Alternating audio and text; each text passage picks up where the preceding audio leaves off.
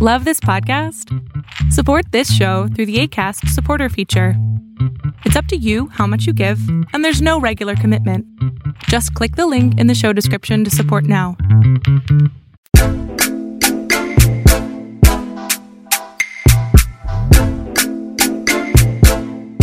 Hello, everyone. I'm Nick Saveri. And I'm Mike Leon. I want to welcome you all back to our show, Can We Please Talk? Tonight's topic, very topical, no pun intended, is the coronavirus. This episode is especially important to me on a variety of levels. First and foremost, as a citizen of the United States, and just seeing the response nationally at the state level, even locally, and how that affects me. I also think about this a lot as a father and educator, seeing what the impact has been in our school system, and as it's directly affected my oldest daughter. Virtual kindergarten for a 5-year-old. What's that all about, right? Right. So that's what brings me here tonight, to be excited to talk about how we got here, and ultimately, how do we come out of this? Yeah, and kind of along those same lines, the coronavirus for me it's been a weird topic because it's been conversations, especially having lived in New York City. And then in March, when everything happened, I actually got a job offer out of state. It got frozen because of COVID-19. And then we ended up coming down to Florida anyway, my family and I, and kind of quarantining down here with my wife's family and some of my family that lives, in the Florida area. And then just kind of seeing, like you said, how at a state and local level, New York handled the early shutdowns and lockdowns and curfews, and versus what Florida was doing, especially in Dade, Broward, and Palm Beach counties, versus what the rest of Florida was doing, where the rest of my family lives in, like Orlando area. So it's a pretty personal topic, obviously, because we live in this country and because people's lives have been affected. And I've been, working remote since the pandemic hit. But I think it's a great time, more than ever right now, especially as cases are starting to rise back up, and especially not only here domestically, but internationally, that we kind of look at the pandemic overall, why it's been politicized, and all these different aspects as to why we aren't treating something like at this level, an infectious disease, a virus, with a little bit more care and remorse from that perspective. So we think about first where it all began. So we think about, and I think for both of us, I think of, obviously, historically, what we're all going to think about 50 years from now and so on is Wuhan. Coming out of, from what I remember, somewhere in the late fall, winter of 2019, understanding that in China had been the beginnings of an epidemic. Yeah, sometime in late December, I believe, somewhere in the wet markets of Wuhan is actually where it started. But then we started seeing around January, just report just now globally, of something that was coming. And then really from that point on, February to me gets a little fuzzy that way. Personally for me, because we were just having our second kid. But then as things start to build up, around, to me, the date that's always going to feel most personal for me is March 13th. It was around that time that I remember roughly what was going on in New Rochelle, being home, seeing what's happening in New York, specifically in New Rochelle, and just realizing something has taken off. Right. New Rochelle, and then also Seattle. Seattle, somewhere in Washington State, seemed to be another hotbed. And March 13th, it's funny that you mentioned that date, because that was the time when the White House and President Trump had declared a national emergency. So that's probably why you're correlating that. And yeah, I think around that time for a lot of people, for myself, in the beginning of March, I was at a birthday party for one of my close friends, and just to show you how this virus was easily transmissible, and a lot of people didn't know about it at that time. You come in and you hear about the social distancing and washing your hands, right? But at that time, there was no mask enforcements or things like that. So, we're at this party, and there is somebody that was a little bit under the weather that was trying to take precautions, hey, try not to come around me just in case and things like that. Well, from that party, actually, over the next couple of weeks, at least 5 to 6 people were all diagnosed with it via telehealth visits. One person actually flew back to Wisconsin with it, an older person, and ended up being hospitalized with it. So it was a little bit of a scary time because, we were at that party, my wife and my daughter. And so then you see 3 weeks later, and now we're in a different state, right, under different municipality, regulations. And, my friend's telling me, hey, like I'm struggling to walk up steps. I got diagnosed with this via telehealth visit, and his mother-in-law got diagnosed. And so you just didn't know what was going on at that time, and it was, I guess it was a little bit scarier back then. Obviously, it's a little bit more advanced now in terms of the therapeutics that are available and things like that, and the testing that's being done. But it was a pretty crazy time, especially for us traveling across state lines and going to a different state that had, different set of rules and regulations, and really hadn't started to enforce like what New York was doing. It was also the other personal side to me too, was that I grew up in Teaneck, New Jersey. Teaneck, New Jersey was one of the first towns in New Jersey, northern Jersey, close to the city, that had this very interesting situation of a curfew that had been in place, at least my experience of it. Right. So now suddenly my parents are there. My parents, you essentially almost couldn't drive into the town. They basically had been under curfew, and they were being very restrictive about people who could enter the area because they had just a flood of cases. So of course, here I am, like worried about my parents, and they're basically just kind of middling about their backyard. My dad's retired. My mom is close to be retired, and just checking with them every day. Like, how are you feeling? What's going on? And my parents, from their perspective, had felt fine. They were walking around. They got their little dog. They're getting their time outside, and they're making the best of it. But they were very much aware of just the hospital cases going up. My parents, where our house is maybe about 1.5 miles away from Holy Name Hospital, which had one of the huge just outbreak of cases, in right. So that was the other part too, is like you've got family immediately nearby who are in a very particular hot zone, and Right. just play out there.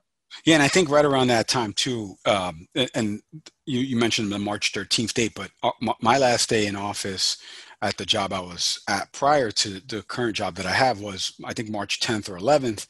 And it was crazy because I never got to see those people again, those coworkers. I ended up taking another job, recently, or in the last couple of months. So the pandemic really changed me because I started working remote and then went to a different state and then went to a different company altogether. So the onboarding process of working remote, luckily, the industry that I'm in, at least digital, is, all computer-based programs, and even what we're using right now, Zoom technology to conference, is what we use, at that job. So it worked out perfectly. But just taking that as an example, like, here I am in mid-March in New York City, paying New York City rent, walking to work, and then a few weeks later, I'm living in a different state, closer to family, locked down.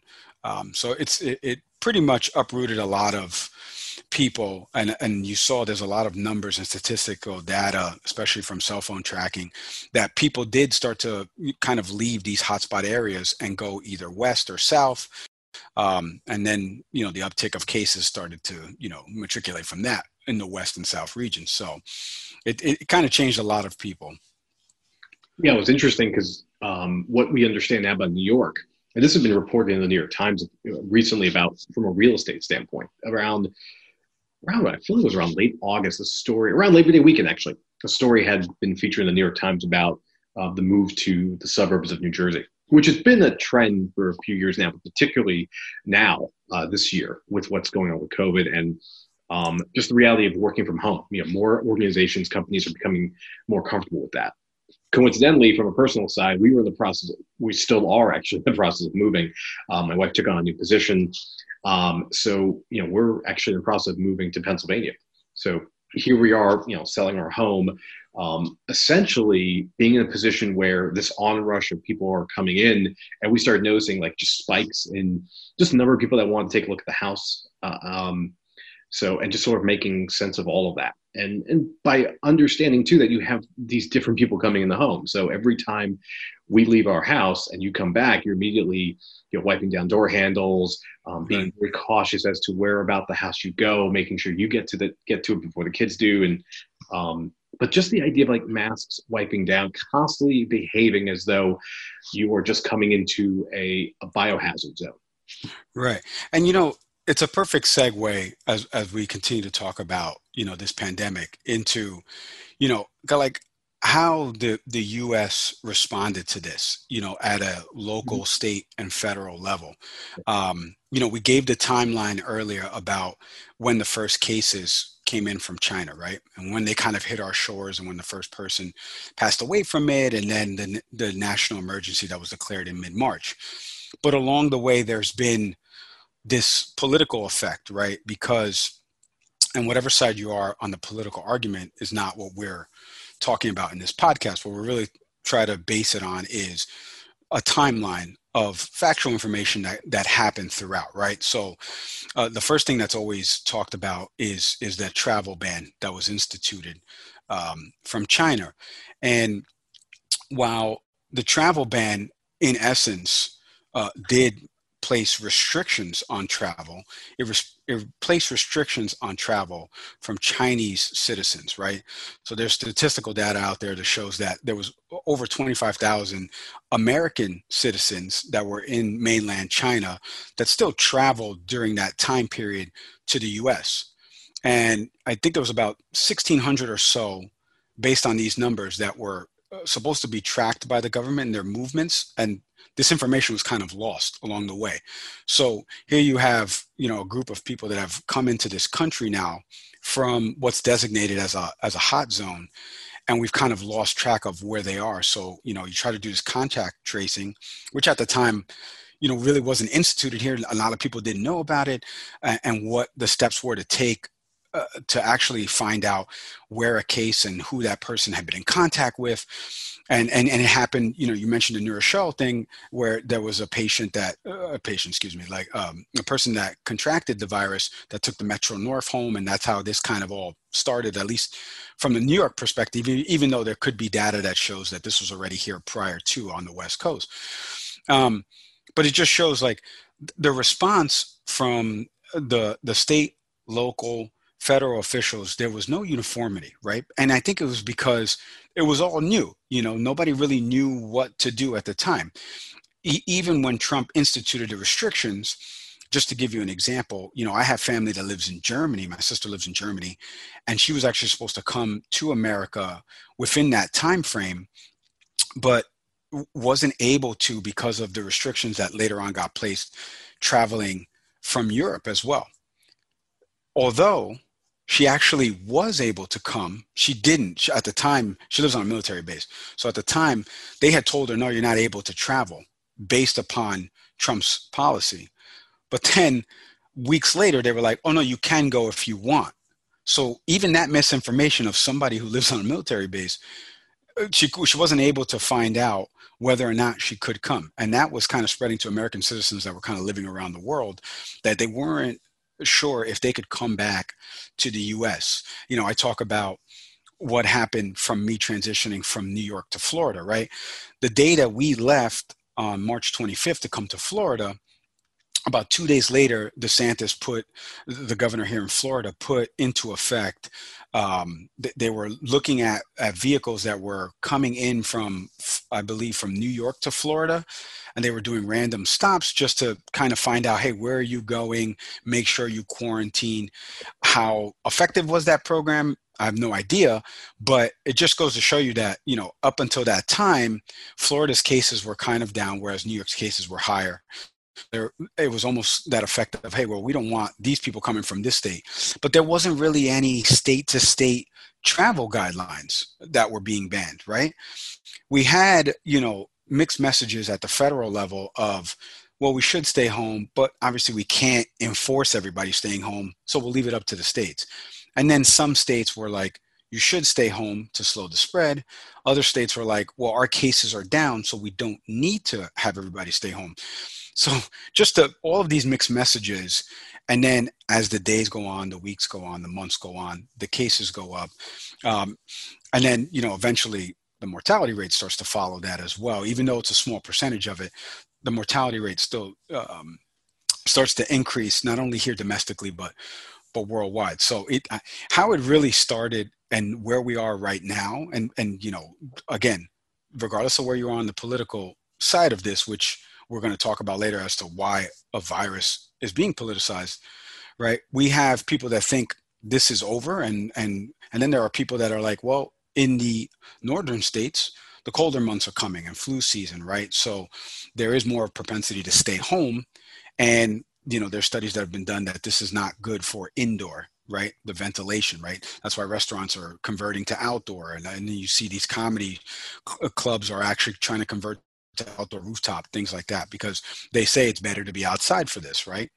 So it's where we were and where we got to in terms of the information about this is night and day, but we're still kind of getting mixed messages as to what we should be doing, especially at the state level and federally.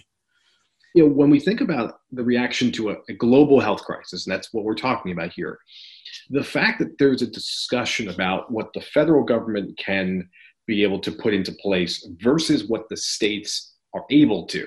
And this, if I remember correctly, is sort of an extension of the 10th Amendment, which basically says that whatever the federal government has not been sort of granted in terms of not rights, but like laws and such, is handed down to the states. Right. We've been fighting the states' rights issue or exploring that issue for years now, from all different sectors of American life. And seeing it play out in the form of the pandemic was startling, actually, because I think about at some point in the midst of that pandemic, what dawned on me was the comparison between our national behavior, as all citizens during, say, World War II, the concept of ration, the concept of lost for words, but no, it's a good point. The World War II reference. It's like caring about your fellow American almost. Sacrifice. Sacrifice, I think, was the word I was trying to get to. And the idea, like, as a country, we all realize we're truly in this together. And whatever from the president's office is being asked of us as citizens collectively, we're all in on it. And what we've gotten to now is a place that, regardless of where you lean politically, there's distrust. So now state governor, at a state level, and Ron DeSantis is a great example of this, where the state of Florida is going to have their own view of it. They're going to make sure that as a state, they are heard. Conversely, Andrew Cuomo in New York is the same way. I live in New Jersey. Phil Murphy is a lot like this too, where states are going to say this is our plan.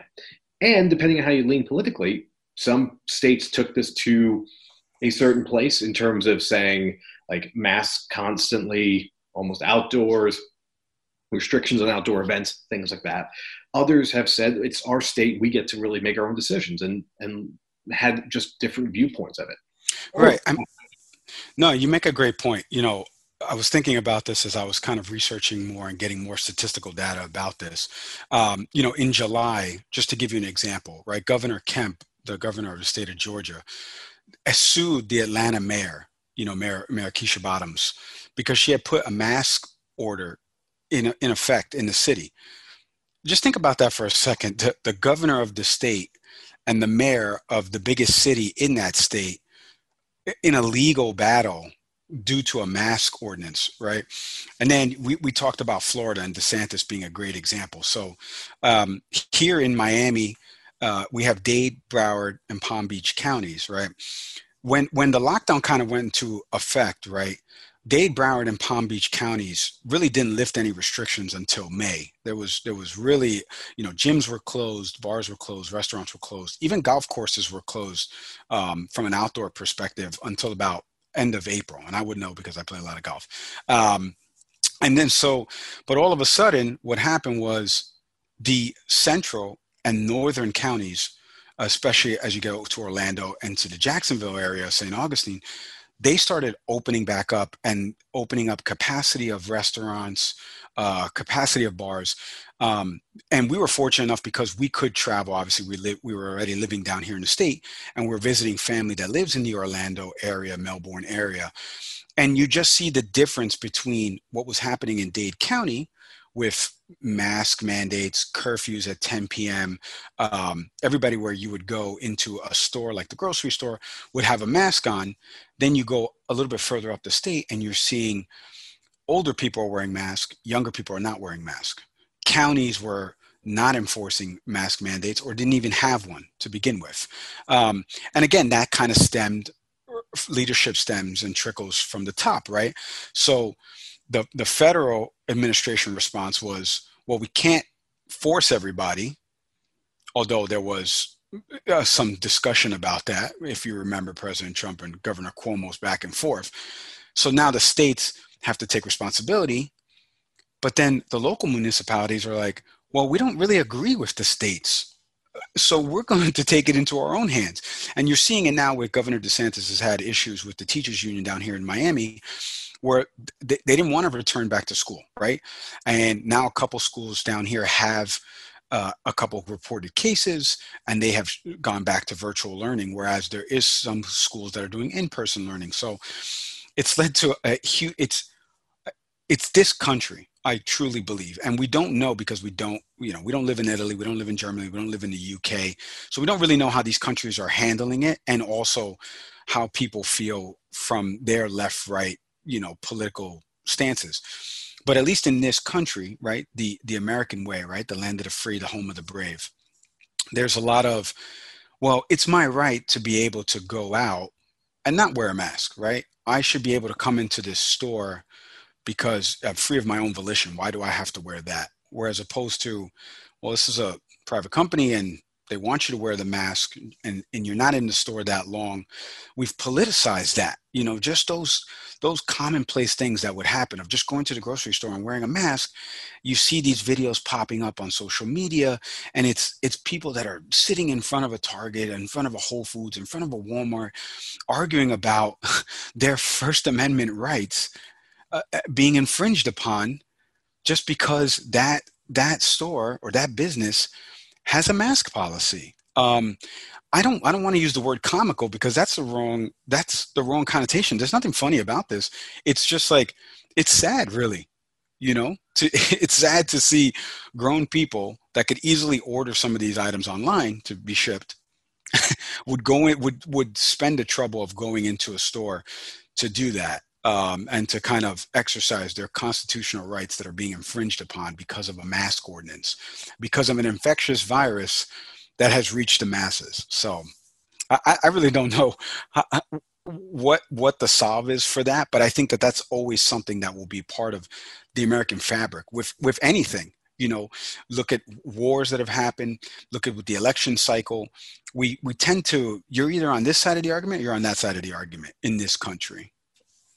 Yeah, and it comes down to a matter of individual states. It's interesting because as you were sharing about going into stores, and I think something that we sometimes get lost on is when we talk about the Constitution, what we're talking about are at a federal level, what are the rights that you have as citizens? But when you enter a store, and I sound like our resident constitutional authority, which I am not by any stretch of the imagination, but when you go into a private business, you are subject to what that private business says in many ways. And as long as what they're not putting forth is considered discriminatory, and this I think is where that line gets really interesting, is that if said place, and I went to get some food today, for example, mask only, like there's a sheet that says that. As a private business, they reserve the right to say, hey, this is how we operate. If you choose not to follow this policy, we're not going to let you in. Which is no different than when you see in places that say, like, you have to wear a T-shirt or you've got to wear shoes, like all these things in there, because it comes down to the fact that it's a privately owned business. They have the right to put these things in place. And as a citizen, this isn't about your rights being infringed, because actually in this matter, you don't have many rights. Right. I mean, unless we're talking about your civil rights being infringed, which I think is where the anti-mask argument comes from, is that if it's okay for, first, like you have to like bake a cake for a gay couple or things like that, why shouldn't that same type of mentality be applied to me wearing a mask? Now, regardless of all this, we're talking about, again, and will say this, a global health situation, right? That should far exceed these conversations. Right. But we're not able to even agree as citizens on what does that mean in terms of protections. And it has seemed as though individual governors are taking this in a variety of directions. And Mike has brought this up a couple of times, and I credit him for this. But our show here is not meant to be about who's right, who's wrong, who's right, who's left. It doesn't matter. The reality is that the federal government took one stance, which essentially was to punt and to say, let the states solve it, which is directly opposite of what we've seen in the past. Early on around March, April, one outcry you heard was about whether the federal government would enact essentially I forget what the name of the act is called, but essentially it's something you can do within the Defense Department about manufacturing. Right. And basically saying that as the federal government, you reserve the right that if we are in a crisis, which we are, to start mandating what gets built out, what companies are supposed to start creating. And that's been something that we've had in place for years. But at that moment, the federal government receded and said instead, no, we're going to relegate that to the states. Yeah, I mean, there was some examples of some private businesses due to that regulation that Trump did that actually did help during that crisis. I believe 3M was one that produced a bunch of masks. A lot of people criticized the MyPillow company for turning their laboratories into mask creation factories, but just because of what they manufacture versus mask creation. But there was a few companies that were instituted, but I don't remember how the actual policy was executed. But it leads into a great topic because it's like, unfortunately, you can't get around the pandemic without talking about the polarization, right? And from the political lens, right? Because of the mixed messages at the federal level from the different times of, the Trump rallies at the end of February, where he had mentioned numerous times, and you've heard the soundbite now, but that this is the new hoax of the Democratic Party, right? Everyone knows about the Bob Woodward tapes that have surfaced, and in February 7th about Trump actually saying that this could be, pretty lethal for people in a certain age demo, that it's a little bit more, transmissible through the air, and that, it was more lethal, to use his words, right? But then what's always baffled me is, like, in this mixed messaging, right, Trump has used the word plague to describe this, right? And then maybe a few sentences later, this happened recently in the ABC town hall with George Stephanopoulos, right? He was talking about the coronavirus and how, this was in essence a plague from China, but prior to that, we were doing well economically. And I laugh because a few sentences later, he starts talking about how we need to open up different things at the state level, right? And how some states are still kind of restricted. By definition, in Webster's, right, a plague is like a disastrous evil, right? It could be, it's also an epidemic disease, right? Causes a high rate of mortality. So if we're talking about something as a plague, and then a few sentences later, it's like, I know the plague's out there, but why don't you open up? That is the definition of an oxymoron. Like, why are we saying in one hand that this is, and comparing this to a plague, and then in the other hand, telling people, go about it, live your life, open up? I don't want to get into the who's right or wrong in that argument, because my stance on this, especially not from the political lens, has been more from the human lens. The death that has happened in this country, or at least the hospitalizations that has happened in this country. So I wanted to segue into that because I have found that, and you see it a lot, we were talking about the media in the last episode, right? And especially from the left, right, center perspective and the big three that we talked about with Fox, CNN, and MSNBC, there have been guests on, and the media unfortunately does this with having guests on that are doctors, just like we talked about in the last episode about doctors having one opinion, then you go get a second opinion, right? So some doctors say we should do this. Some doctors say, well, this therapeutic is actually working, so on and so forth. I don't want to get into, well, I'm not a doctor. You're not a doctor, right? So I don't really want to talk about that. But if numbers suggest that this is at least contagious, right?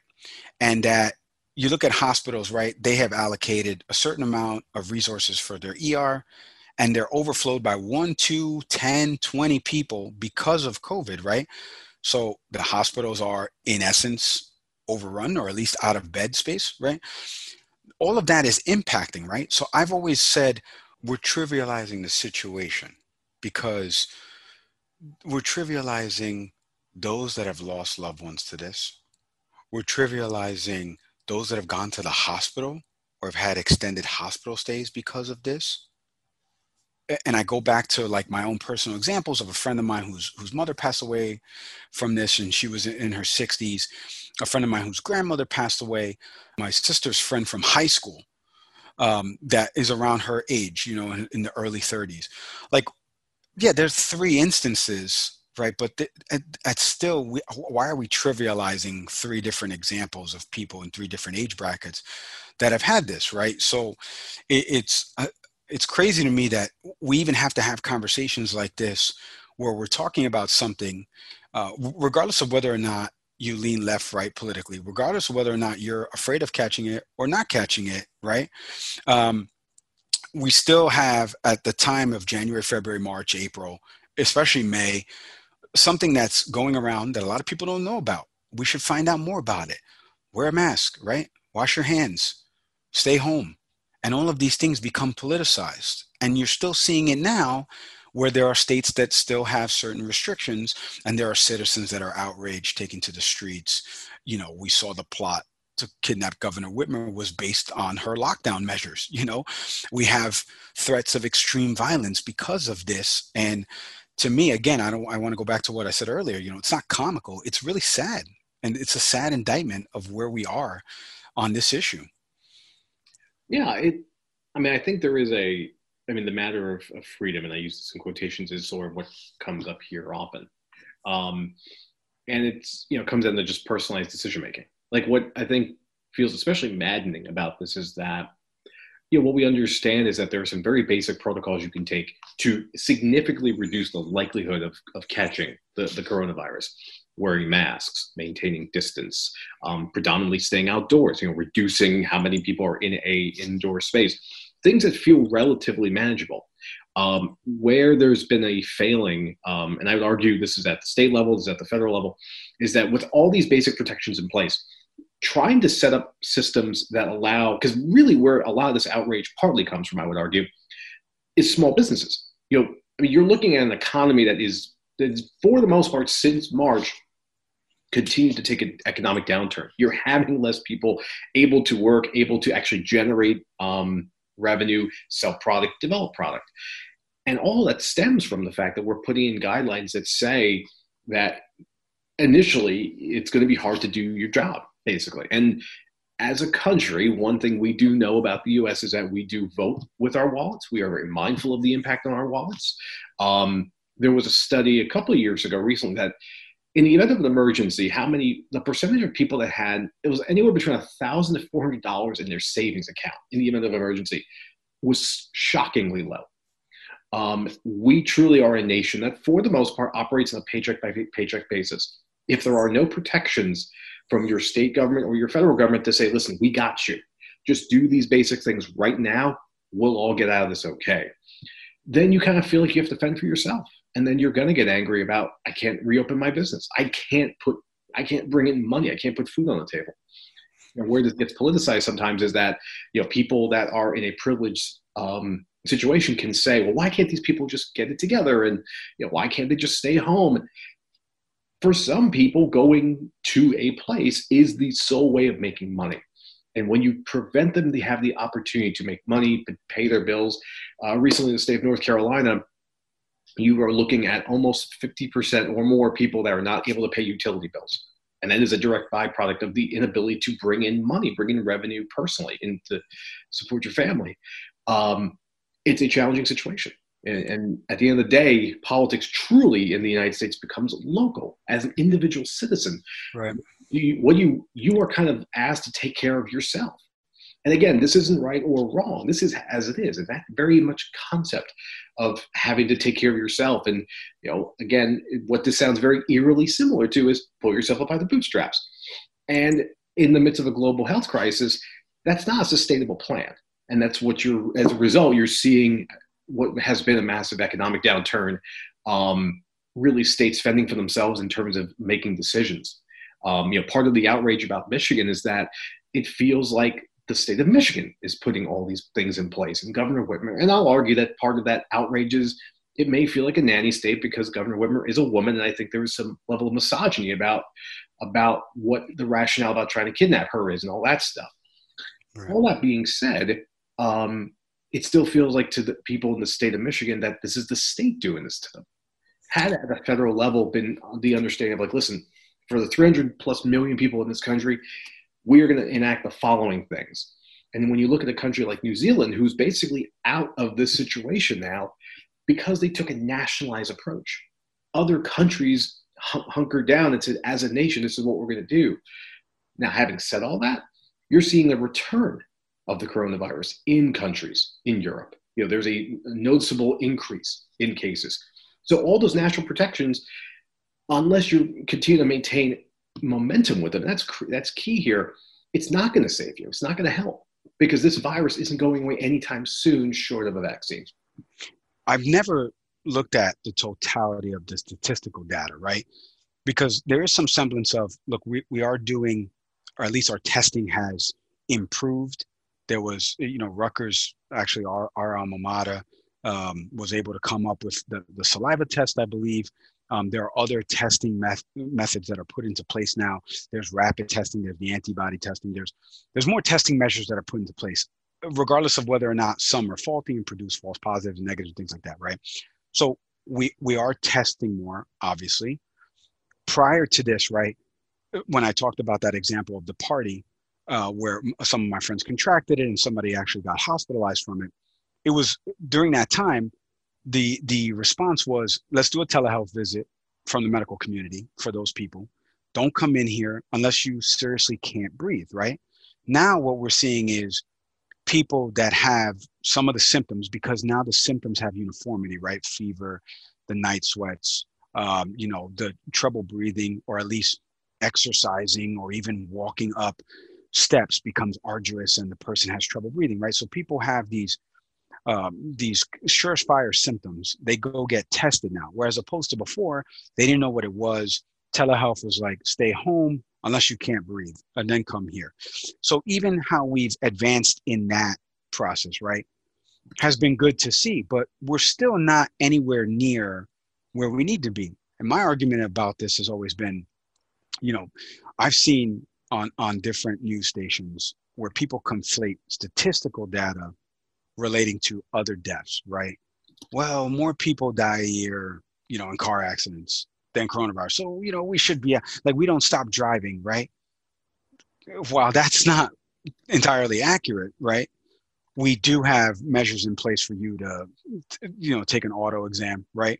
There is new technology in vehicles, right? From an OnStar perspective, from a, driver's side, the mirrors perspective of lane departure technology. There's airbag deployment, right? And with all of that, right? From the National Safety Council, right? Statistical data, there was 38,000 people last year that lost their lives in car accidents.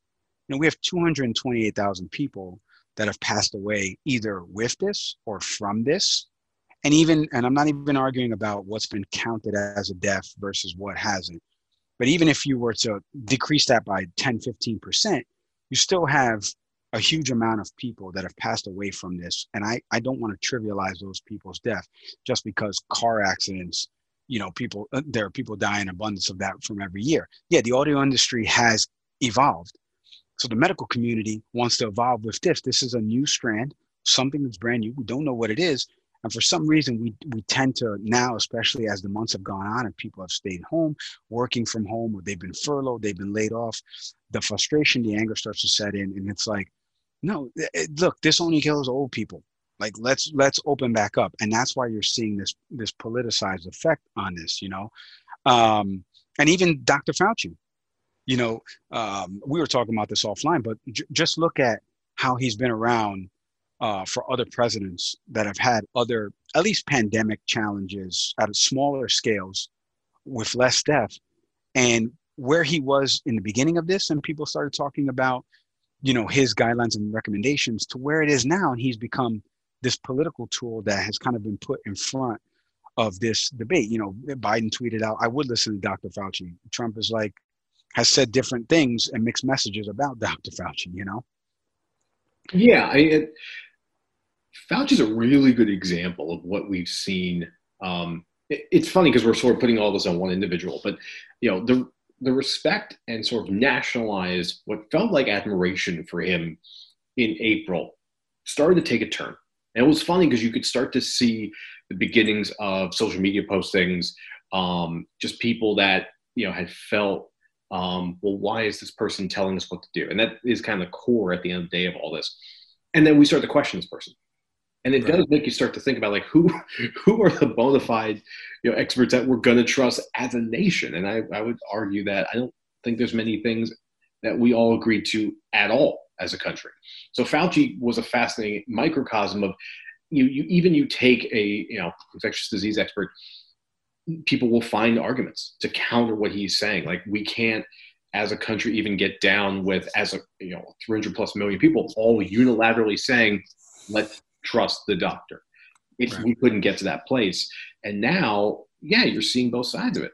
I think something that also comes up to me here is the reality of the vaccine, is that we are, we're on track to have a vaccine. And forget politics for a minute, credit to so many people in the medical community, so many just in the pharmaceutical company, corporations, everyone trying to get in bed together to get this done. Yeah. Where you are in your politics, be grateful for the fact that we live in a country that is trying to speed up production. Yes, there was many, many things that have gone wrong in the way we've gotten from March 13th to October 27th or October 28th today. But the vaccine is coming. And I think that's wonderful news. On the side note, though, is as we talked about Fauci, the reliability of who's going to take the vaccine. You've heard candidate Biden talk about, and same thing with vice presidential candidate Kamala Harris talking about, yes, in certain ways, certain audiences say this to me, I would take the vaccine, but I wouldn't take it, under the advice of President Trump.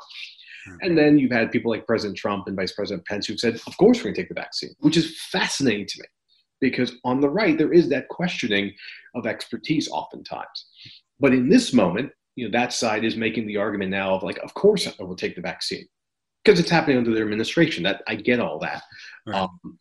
But I mean, as a nation, we're still having questions about vaccines. Not too long ago, we saw the outbreak of measles start to happen in different pockets of the country because people are no longer taking the, not as regularly, the MMR vaccine for mumps and rubella.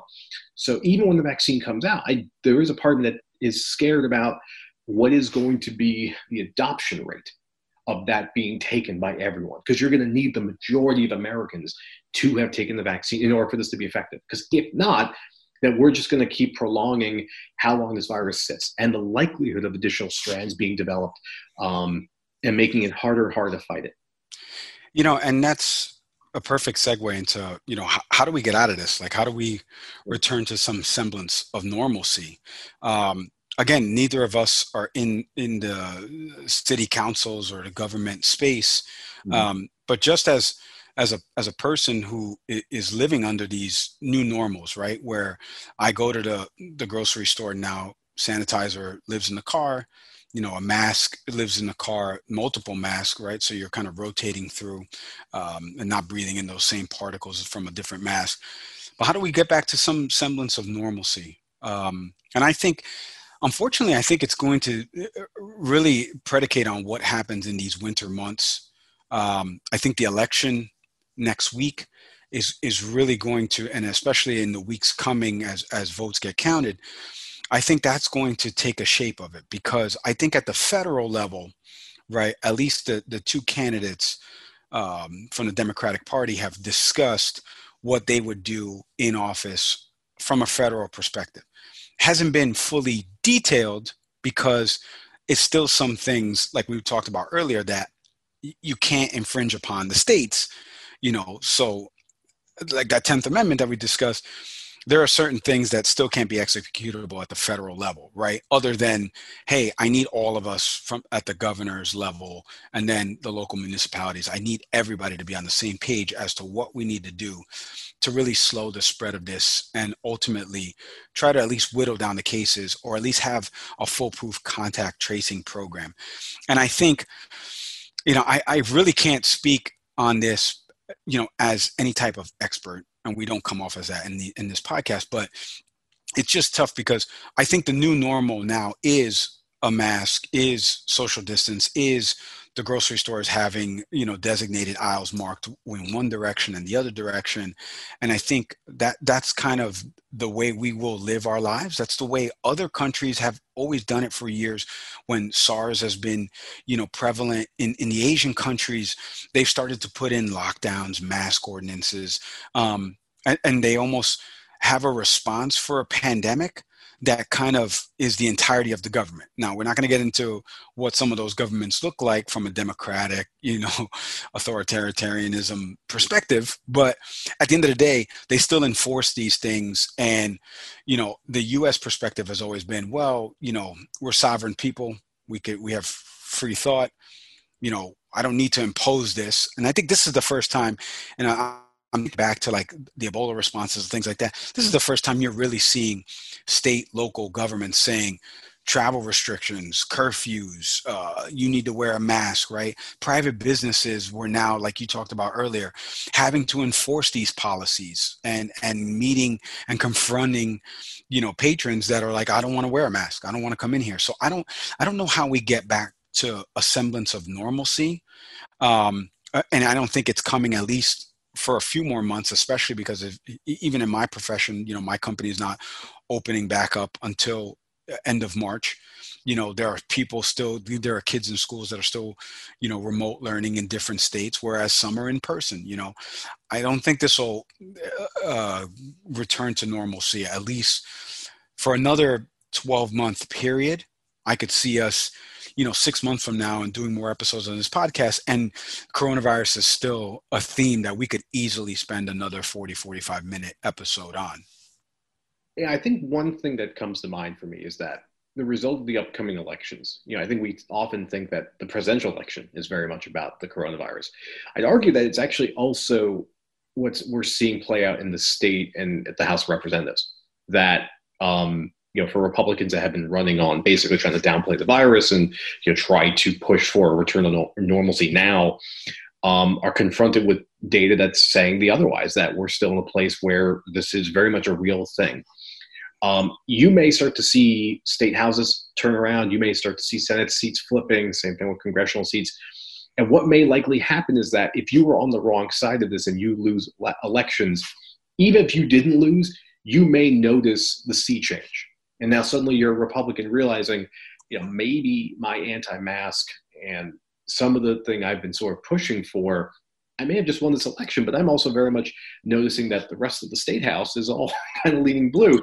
Right. And, if nothing happens under my watch, I may be the next person to lose an election. So you may see a softening of the messaging of it.